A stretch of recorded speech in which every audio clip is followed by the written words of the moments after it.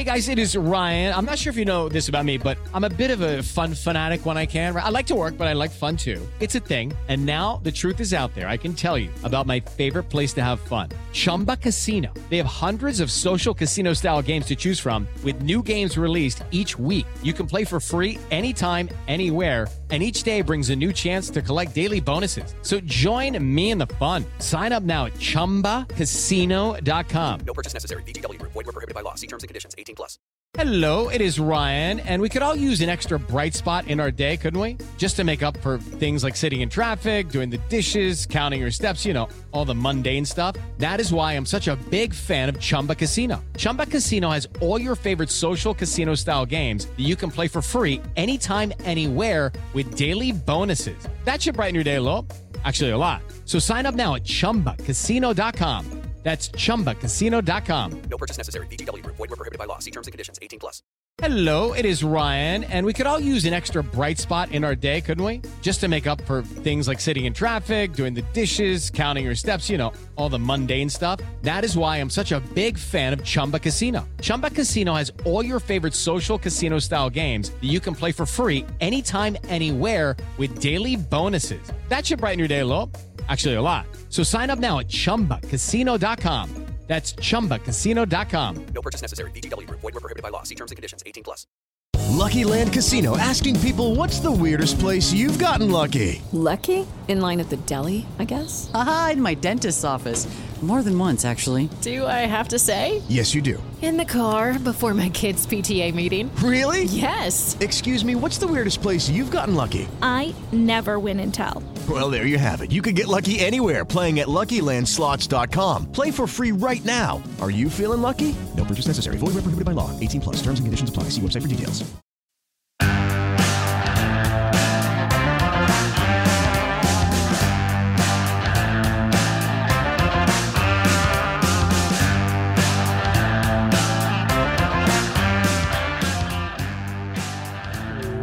Back, Tiger fans, to Rockin' Nation's football podcast. I am Nate Edwards. That's Brandon BK Kiley, and this is Before the Box Score. It has been a couple of weeks, ladies and gentlemen. There have been, well, not a lot of things happening as far as sports go, but there's a lot of life happening. BK, how are you doing? I'm doing all right, man. We had Eli Drinkwitz on the show the other day. Excuse me, I should clarify here. I do radio in St. Louis. We had Eli Drinkwitz on my show that I do in St. Louis locally the other day. He was fantastic, so I'm very happy to have a Mizzou football coach that we enjoy having on the radio here locally. How are you doing, my guy Nate? Well, I'm drinking, so that's my mentality right now. No, it hasn't been the best week, but I'll tell you what. Mike Anderson always said survive in advance, right? And as far as I view it, if I'm not on fire and I'm not getting shot at, it's not an emergency. So we are good to go. We will always turn lemonade out of lemons and keep chugging along no matter what this pandemic throws at us. And plus, in the end, we're still got Mizzou football, Mizzou sports somewhere on the horizon. And, God, I'll tell you what, if Eli Drinkwitz is hitting the media circuit, I love to hear what he has to say. I love to figure out what this guy is like. And BK, you had him. You got a little insight into the mind of Drinkwitz. So what were your big takeaways from this interview that you guys had? Yeah, so I am the producer for Stalter and Rivers, which is the midday show, which you can hear weekdays from 10 to 2 on 101 ESPN in St. Louis or on the 101 ESPN app, shameless plug. And he was fantastic, man. I've been efforting him for a few weeks now, and we just couldn't make it work.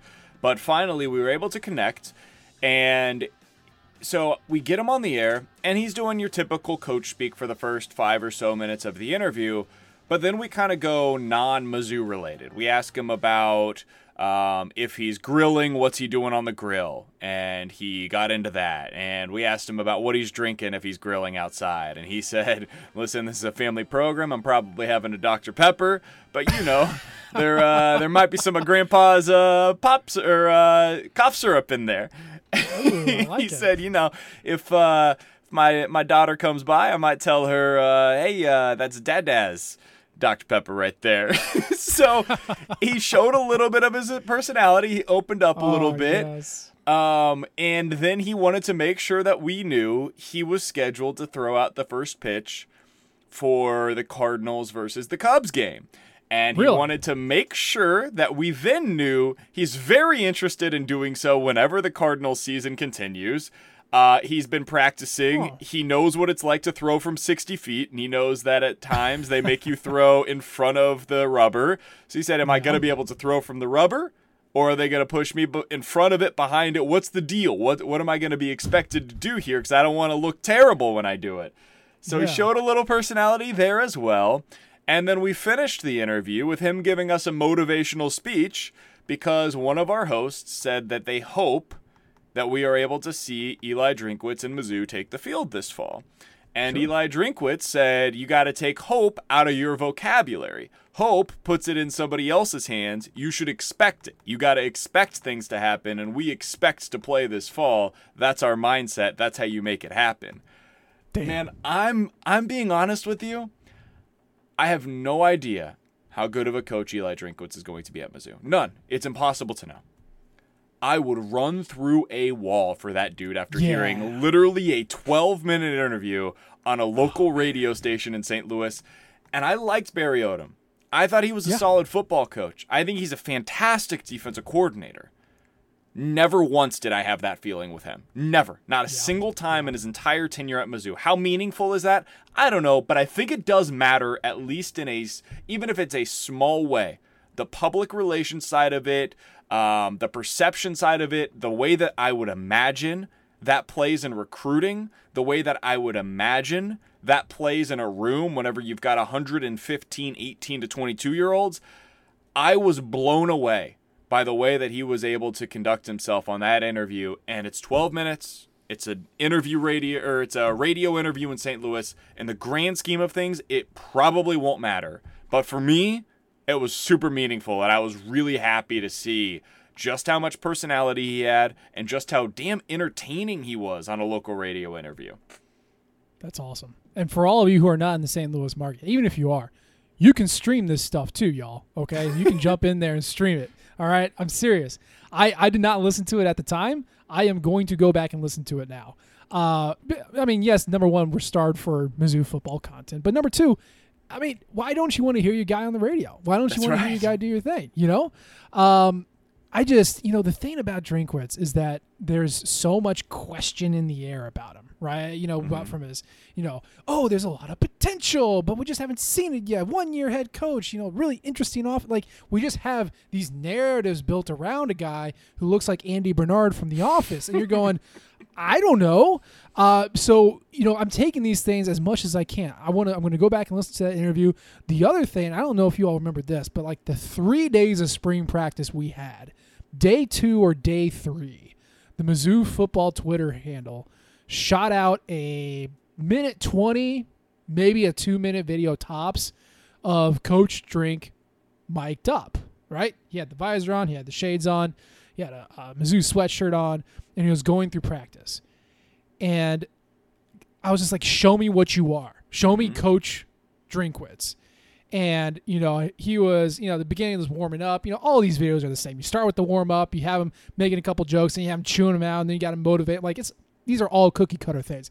I don't care. I loved it. I loved watching this guy who I thought looks like a super nerd yelling at the football team and then responding like, yeah, hell yeah, run. And it's just like, that's what I want to see. I want to see this from my coach, and I know Barry Odom overdid it the first year and then underdid it every year after that. And he was kind of robotic and he was kind of defensive all the time.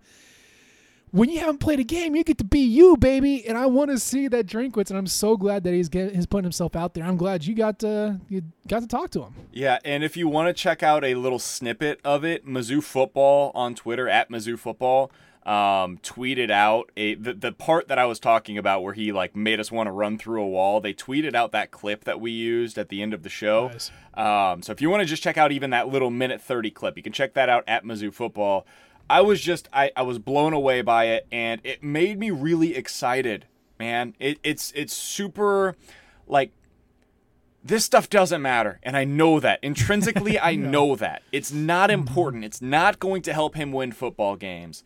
But right now, in a time when we don't have sports, and there are no games being played, even if we did have sports and baseball and hockey were going on right now, basketball was in its playoffs, it's still great to see stuff like this. It's nice to know, and maybe it's just refreshing because of what Odom was and what Pinkel was, despite all of his obviously fantastic attributes as well. This is the first time Mizzou's had a really charismatic coach in more than 20 years. And that's something that is fun, man. It's fun to have a coach that you can get behind in a way that is not just about the winning, but obviously the winning makes it even better. So I was thrilled to have him. I was really happy to see how excited he was and how charismatic he was, and I'm looking forward to have him on the show again and to see what this thing ultimately develops into moving forward. And it seems like, Nate, it's working on the recruiting trail as well. Mizzou earlier today picking up the grad transfer from Rutgers. They seem to be doing pretty well right now on the recruiting trail in general, despite the fact that they have no ability to actually go out anywhere. They're putting up the graphics all the time about how they're dominating inside of the state, and they're calling literally every school in every county of the state. It's cool. There's an energy that wasn't there previously, and I'm here for it. I love it. I love those. You have your Jeremy Macklins, right? Your Terry Beckners Jr. You got Martin Rucker on the west side, Chase Kaufman, Cale Garrett from the Kansas City area, Evan Boehm. But I mean, you got Michael Shearer, you got Andrew Wilson over in Peculiar. You got they're really getting everybody shouting out where they came from in Missouri and how they stuck to it. And I forget. Oh God, I'm going to forget who it was. I was just passing by and I forgot to jot it down. But some notable St. Louis player tweeted out today, Dane, if we get all St. Louis players to stay home, some magic can happen. And I'm not going to sit here and say if you only recruited Missouri kids, you win a natty. But, man, there is a lot of talent on both sides of the state and on the inside of the state, too. If they qualify as SEC East talent and you get them to stay home, you can field a very, very competitive football team. I think Drink knows that, too. That's the other thing. Like, I think he gets it. And we'll see. Ultimately, it comes down to execution. And if he can't get these guys to commit and they still end up going to Ohio State or Texas or Alabama, and there's going to be some of that no matter what. But if he's able to really land some of these guys that were previously leaving this state, well, God, how long have we been saying this about the basketball team too? They really do have the potential to be able to field a team that is consistently ranked in the top 25, and just like with Gary Pinkel, can every 4 or 5 years have a team that really can compete on a national level. That's how good some of the talent is in the state. And if you're supplementing it with guys that you hit on that are diamonds in the rough out of Florida or Tennessee or Illinois or Texas, like if you're able to do all of those things, that's the way. We know the path. We've seen it at Missouri. And it's really nice to see that it seems to me that Drink knows that that's the way to get it done. And if he's able to really kind of come through with this, it could be something special to watch. I agree. So let's get through the housekeeping here. Like you said, Michael, Maietti? Maietti? I'll let you drown on this one. The sir from the young gentleman from West Orange, New Jersey. Former Rutgers player. Was pretty good. Now, granted, good at Rutgers. Yeah, okay. Yeah, get the jokes in. Yeah, for sure. Pro Football Focus loved this kid. One of the top-rated pass protectors in the nation last year.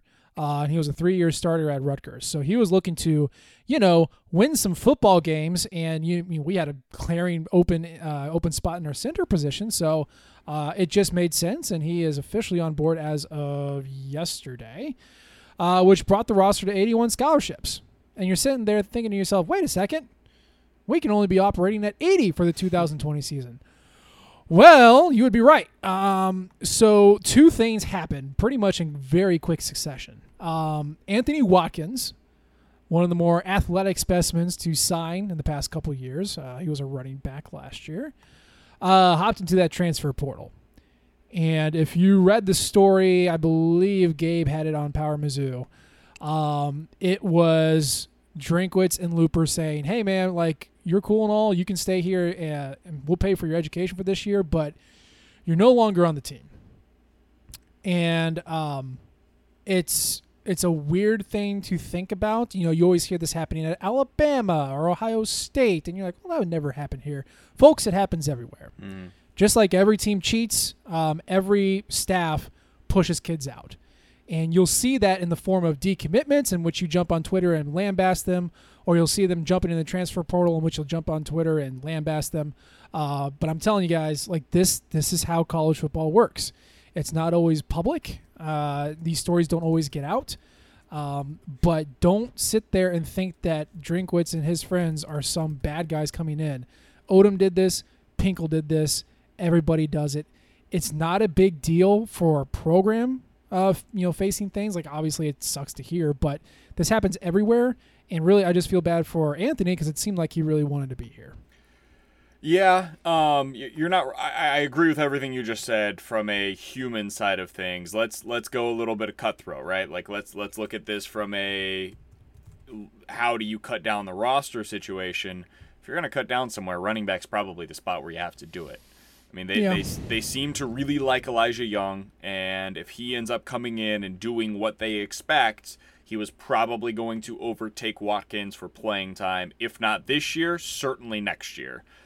Yeah. And you've got Beatty on the roster still. You've got Roundtree on the roster still. There was really no immediate need from him, and now you can recruit over him. So I get why they ultimately went this route. Does it suck? Of course, because you hate seeing these types of guys go. But if they were going to have to push somebody out, pushing somebody out at running back is probably the spot to do so. And they did so not for no reason, but because they added a guy who, you mentioned this a second ago, I didn't realize this. Pro Football Focus had him as the guy that had the lowest pressure rate allowed in all of Big Ten football a year ago among interior offensive linemen. He allowed a 0.7% pressure rate, not sack rate, pressure rate. They're going back and watching every play and seeing how often a guy got pressure against him. That was a huge need going into this year. Nobody had any idea who was going to be playing on the interior offensive line for Mizzou this year. They just added an impact instant player. They didn't do this for no reason, so that should make you feel a little bit better about it if you felt a little slimy to begin with, which is understandable. Yeah. And, pretty quickly after that, we got a story about Mr. Antar Thompson.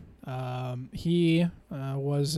let's see here. He was pulled over for speeding, and some words were had. I don't know if a ticket was given or not, but 20 minutes later, he was speeding once again. That same police officer once again tried to pull him over, except this time Mr. Thompson did not pull over.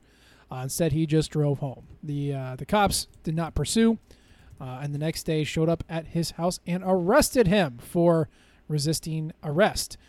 Now, there are a lot of ways that you can take this story. A lot of it is going to, let's say, reveal kind of where you stand on a lot of social issues currently. We don't need to dive into that. What you do need to understand is that getting a traffic ticket, not a big deal. Resisting arrest, big deal. Why? Because that's a felony. And typically, if you get a felony, you're no longer part of the football team. Now, Thompson is obviously part of an incredibly deep defensive tackle class for this year. Would we miss him? Yes, but mostly no. He barely played last year, so it's not going to be a huge loss. But again, it's kind of one of those still not a good look. Not something that you want to see from your guys. He was also one of the cooler stories on the roster, too. And I don't want that to get lost here because he was a 3-star prospect at one point, one of the top players in the state. This was a while ago. 2013. Yeah, and he kind of went off the radar. He ended up having a kid. He eventually went to JUCO and kind of came back onto Mizzou's radar. And as you just heard from Nate, he was a recruit in 2013. It is 2020. he's had a long road to get to where he is today, and if I'm not mistaken, he's a redshirt senior. He's probably going to be graduating from Mizzou this year. I'm rooting for the kid to graduate. Like, this ultimately has become less of a football story and more of a human story.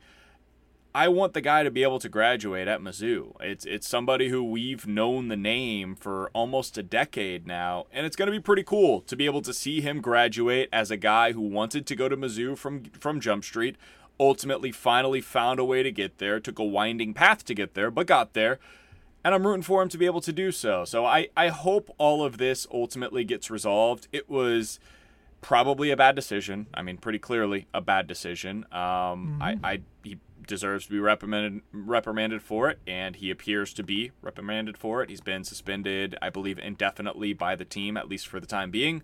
And we'll see. I don't know where this goes from here, but I'm rooting for him to be able to graduate from Mizzou just because we've known about this kid for a long time, and it's a story that deserves a happy ending, in my opinion. So I hope we ultimately end up getting there. In fact, it's probably better if he just wasn't part of the team and he could just focus on his studies and get that degree. You know, he's 20. I think he's 25. But I mean, hey, I made plenty of mistakes when I was 24, 23, 22. You learn from them, and this is going to be a learning moment for him. So I hope it doesn't. I hope it doesn't sacrifice his education. If it sacrifices his football playing, I'm sorry, but hey, get your degree, get that piece of paper, go out there and do what you got to do to make it through, especially for your kid. So, and again, from we talked about this from a human standpoint, from an on-field standpoint, you kind of mentioned this. If you're going to have a cut somewhere, running back and defensive tackle are probably the two spots where you could ultimately be able to have it. And you never want to see anything like this, especially for a kid like Ansar Thompson, who had such a great story. But if it's going to happen somewhere from an on-field perspective, this is one of the places where you could ultimately handle it, is at defensive tackle. For sure. So still along Mizzou lines, but kind of getting into professionalism. BK, I had a little blue birdie tell me that you like professional football. Is that true? I am a fan of the football that they play where they pay players. I legally, I am a big fan of that version of football. Yes. Yeah. So, and we don't have the XFL anymore, so he must be meaning the NFL, which is having its draft, probably the weirdest draft in the past 25 years, is happening tomorrow night.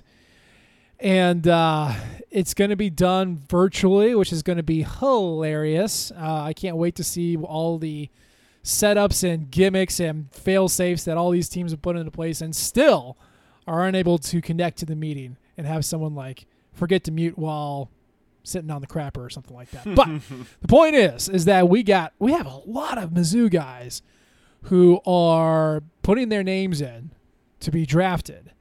And obviously, best case scenario is that, all, 1, 2, 3, 4, 5, basically all 7 guys go 1, 2, 3, 4, 5, 6, 7 in the first round. And then, hey, cool, Mizzou's awesome. That's the best case scenario. Worst case scenario is that none of them get drafted and they have to go the undrafted free agent route.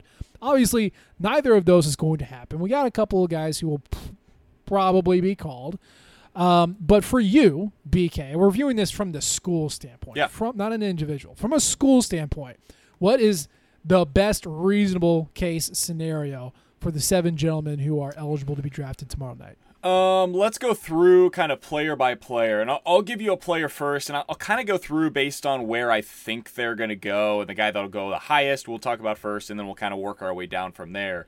Jordan Elliott seems to be the guy that is the consensus highest rated player among the Mizzou eligible players to be drafted. It seems like he's probably going to be a second rounder, depending on who you listen to.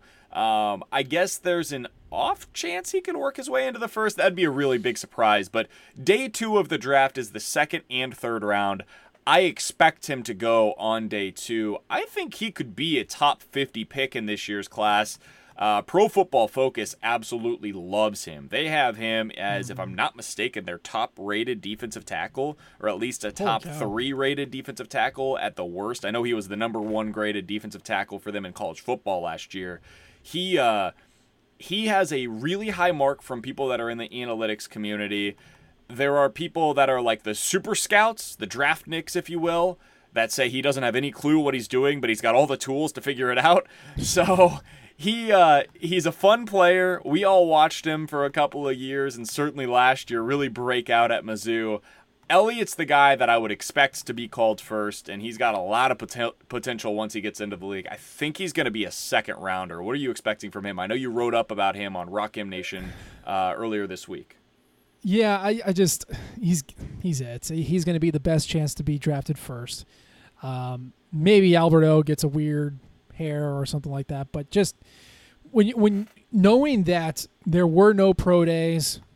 Medical analysis, interviews, stuff like that were really limited.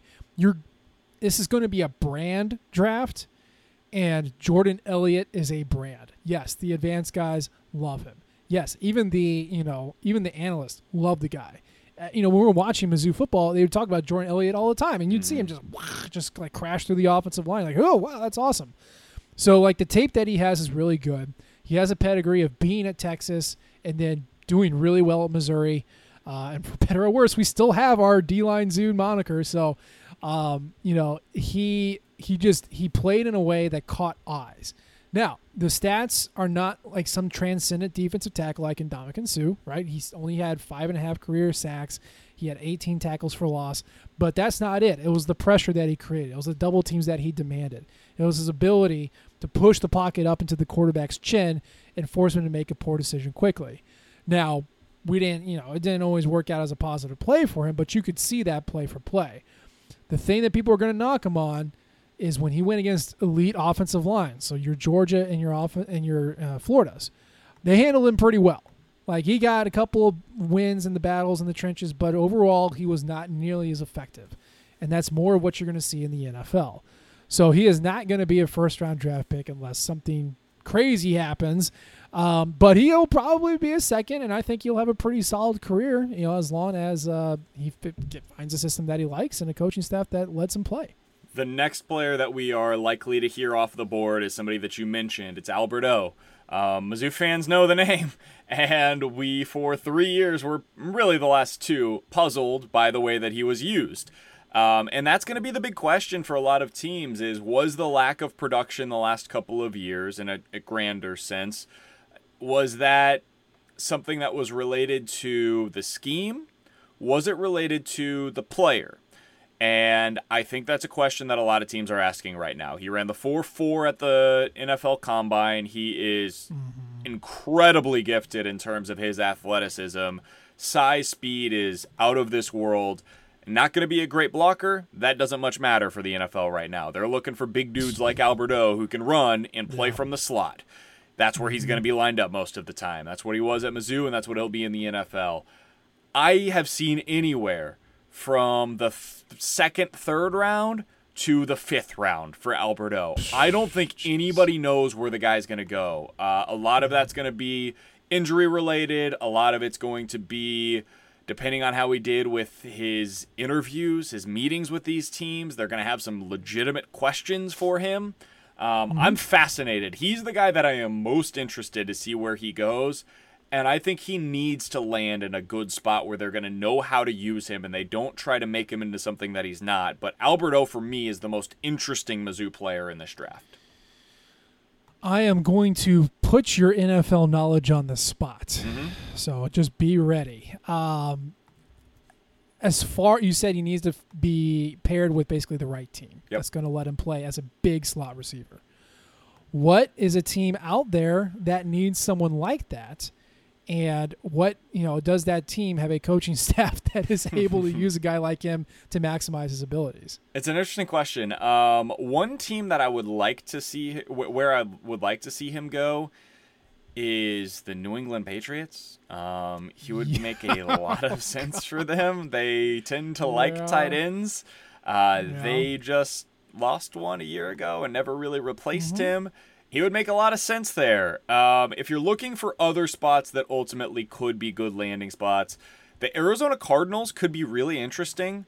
They like playing with 4 wide receivers by and large, but when they do put a tight end on the field, they're not asking him to be a pro-style tight end like most teams are. So I could see them being a good spot. That's where Ricky Seals-Jones was a couple of years ago. They've kind of tried out guys like this before.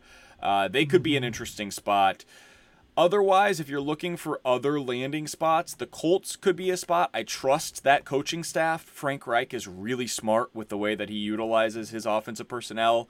Those would probably be a few of the ones that I think would be the best landing spots. And then just if you want me to be the homer, like the Kansas City Chiefs certainly know how to use tight ends. Oh, for sure. He is not Travis Kelce, but if you needed him to play the Travis Kelce role, he could do that. So those are a few of the spots. Anybody from the Chiefs coaching staff tree, the Eagles, although they have a couple of their own that are pretty darn good right now, the Bears, those would be a couple other good landing spots for him.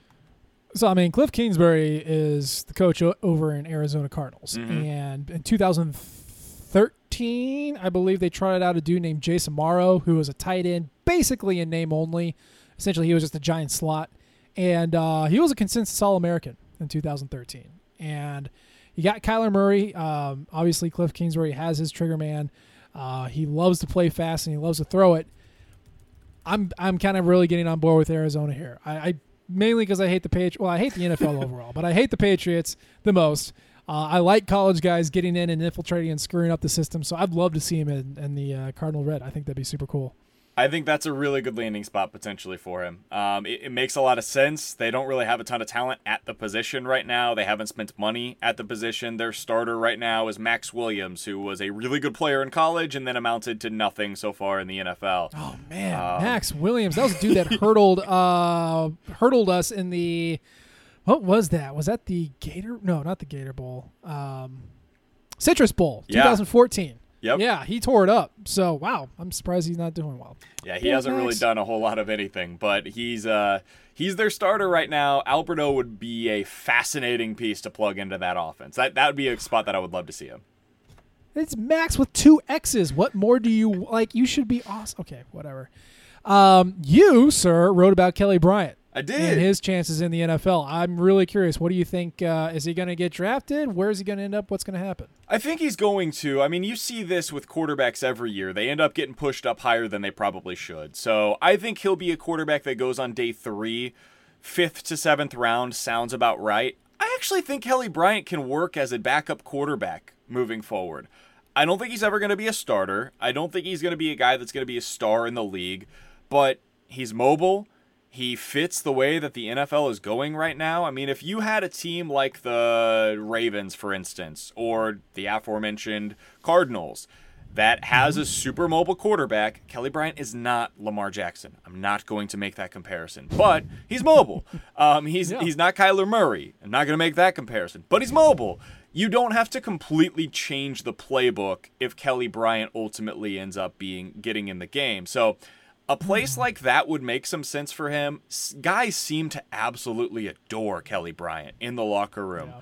I don't know what he's like on the board. I don't know what he's like in terms of his football intelligence, but if he has a good amount of it, he makes a lot of sense as a backup quarterback in the league right now. I think he'll be a day 3 pick that gets some pretty quality time as a backup in the league for years to come. Yeah. So then we had the hyphen linemen. We have Trevor Wallace-Sims and Tristan Colon-Castillo. What do you make of them? I want to get your thoughts on them. Okay, Tristan Colon-Castillo, number one, him leaving for the NFL just smacks of, I don't think we're going to be very good next year. I don't want to break in a new coach. I just want to get paid. And, I am 100% good with that. I just hope he understands that he's not going to get drafted. Yeah. And it's nothing against him, but, he had, 2 pretty good years. That would have been his 2017 and 18.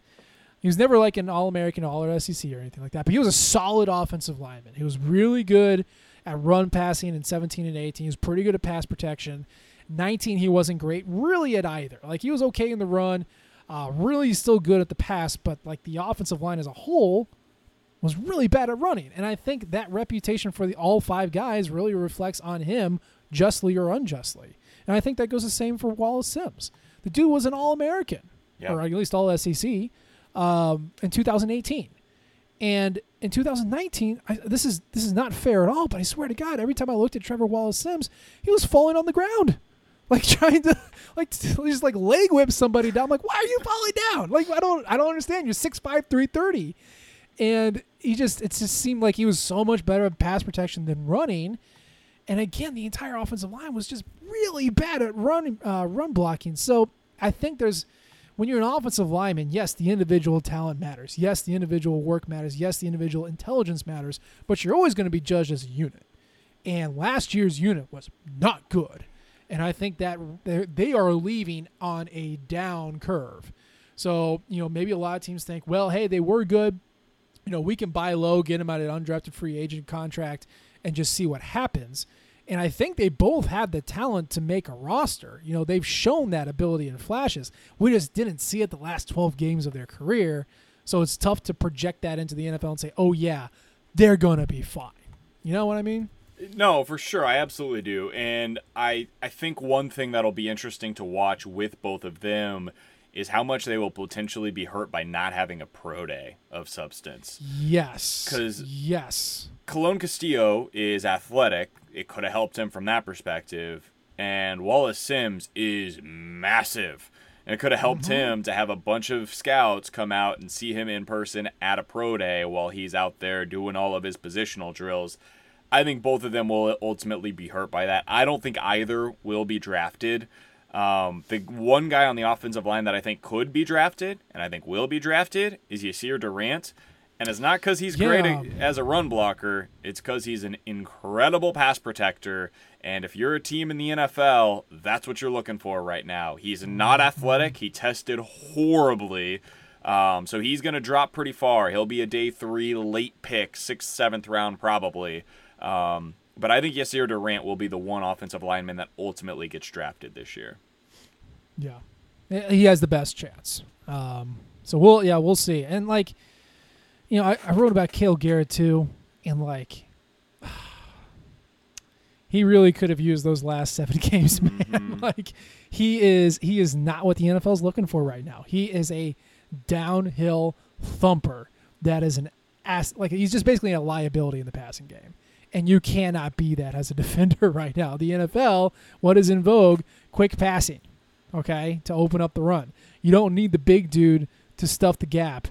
And that's what Cale Garrett has shown to be really good at. Now, last year, he had 5 tackles for loss and 2 sacks in 5 games. He had 7 run stuffs, 2 passes broken up, and 3 interceptions. He was showing his versatility and his ability to play the pass.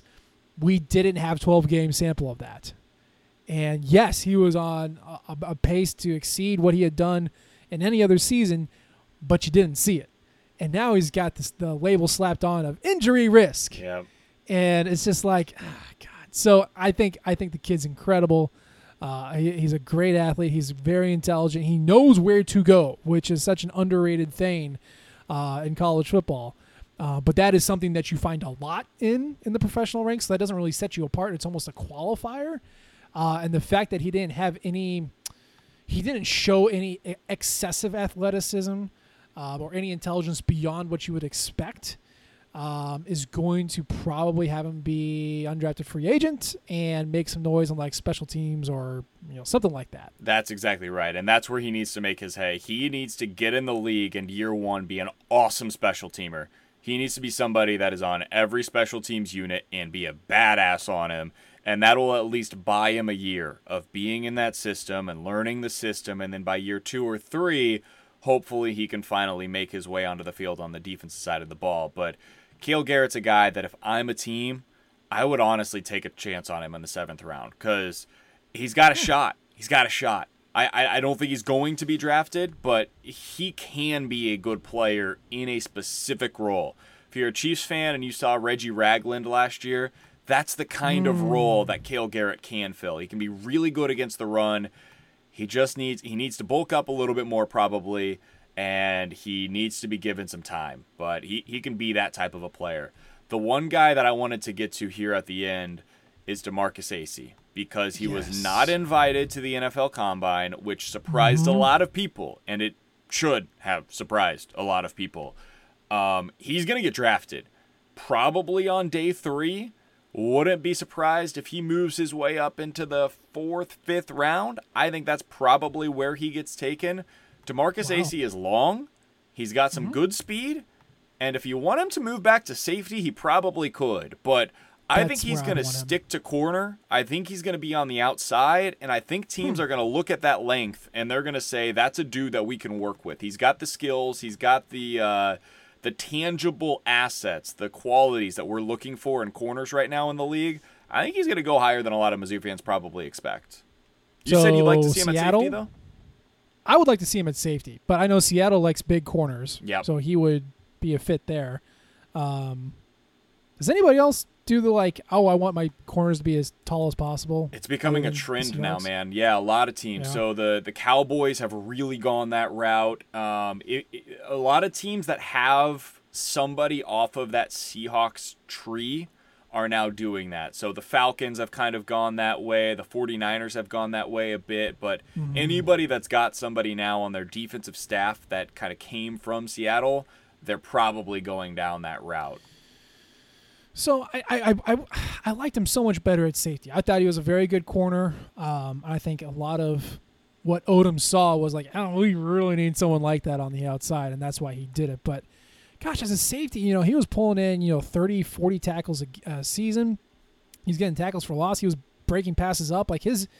Yes, he did all that as a corner too, but he just seems so much more active.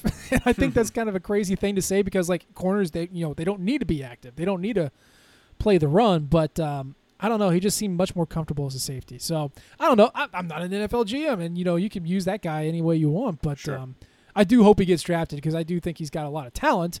I just didn't always translate on the football field while in Columbia. That versatility, though, is going to help him because if you're a team and you say to yourself, we're going to try him out at corner. If it doesn't work there, we can move him to safety. The ability to be able to do that is going to buy you a lot of favors in the NFL. So you do that. You do work on special teams. Maybe he ends up as a gunner or somebody that can be on the kickoff coverage. All of that stuff is going to help him make his way onto a roster, and then hopefully down the road he can develop into somebody that can be even more than that. But those are kind of the guys that I expect to be drafted. I don't think this is going to be a big Mizzou class, and the headliners are going to be Jordan Elliott going in the 2nd round, very likely, and then let's see what happens with Albert O. He's going to be the one that I'm most interested in seeing in this draft. It's going to be a fun night, man. I agree, yeah. Well, regardless of what happens, good on these guys for having a complete career at Missouri, even if they did leave early. Good for them. Make that money, take as many checks as people will cash for you, and then network and have a good career in the NFL and do the magic. So, that's our show for tonight. I feel like just kind of behind the scenes, BK and I always say, this is going to be a quick one, and then we still churn out 30. Where are we at? 40 minutes of content. So that is for free. An extra 10 minutes for you, dear listeners. But yeah, hey, we appreciate you listening in as always. We appreciate the downloads. We appreciate the subscriptions. We know it's a tough time. There's not a whole lot to do, so we hope this little escape is enough to take you away from whatever's going on. Just leave a comment or rate us. We love all types of feedback. You can follow us on Twitter. I am at Nate G. Edwards. BK is at BK Sports Talk. And of course, you can follow the Rock M flagship at Rock M Nation. We appreciate you tuning in this time. We'll try to do better next time. And until then, M-I-Z. Z-O-U.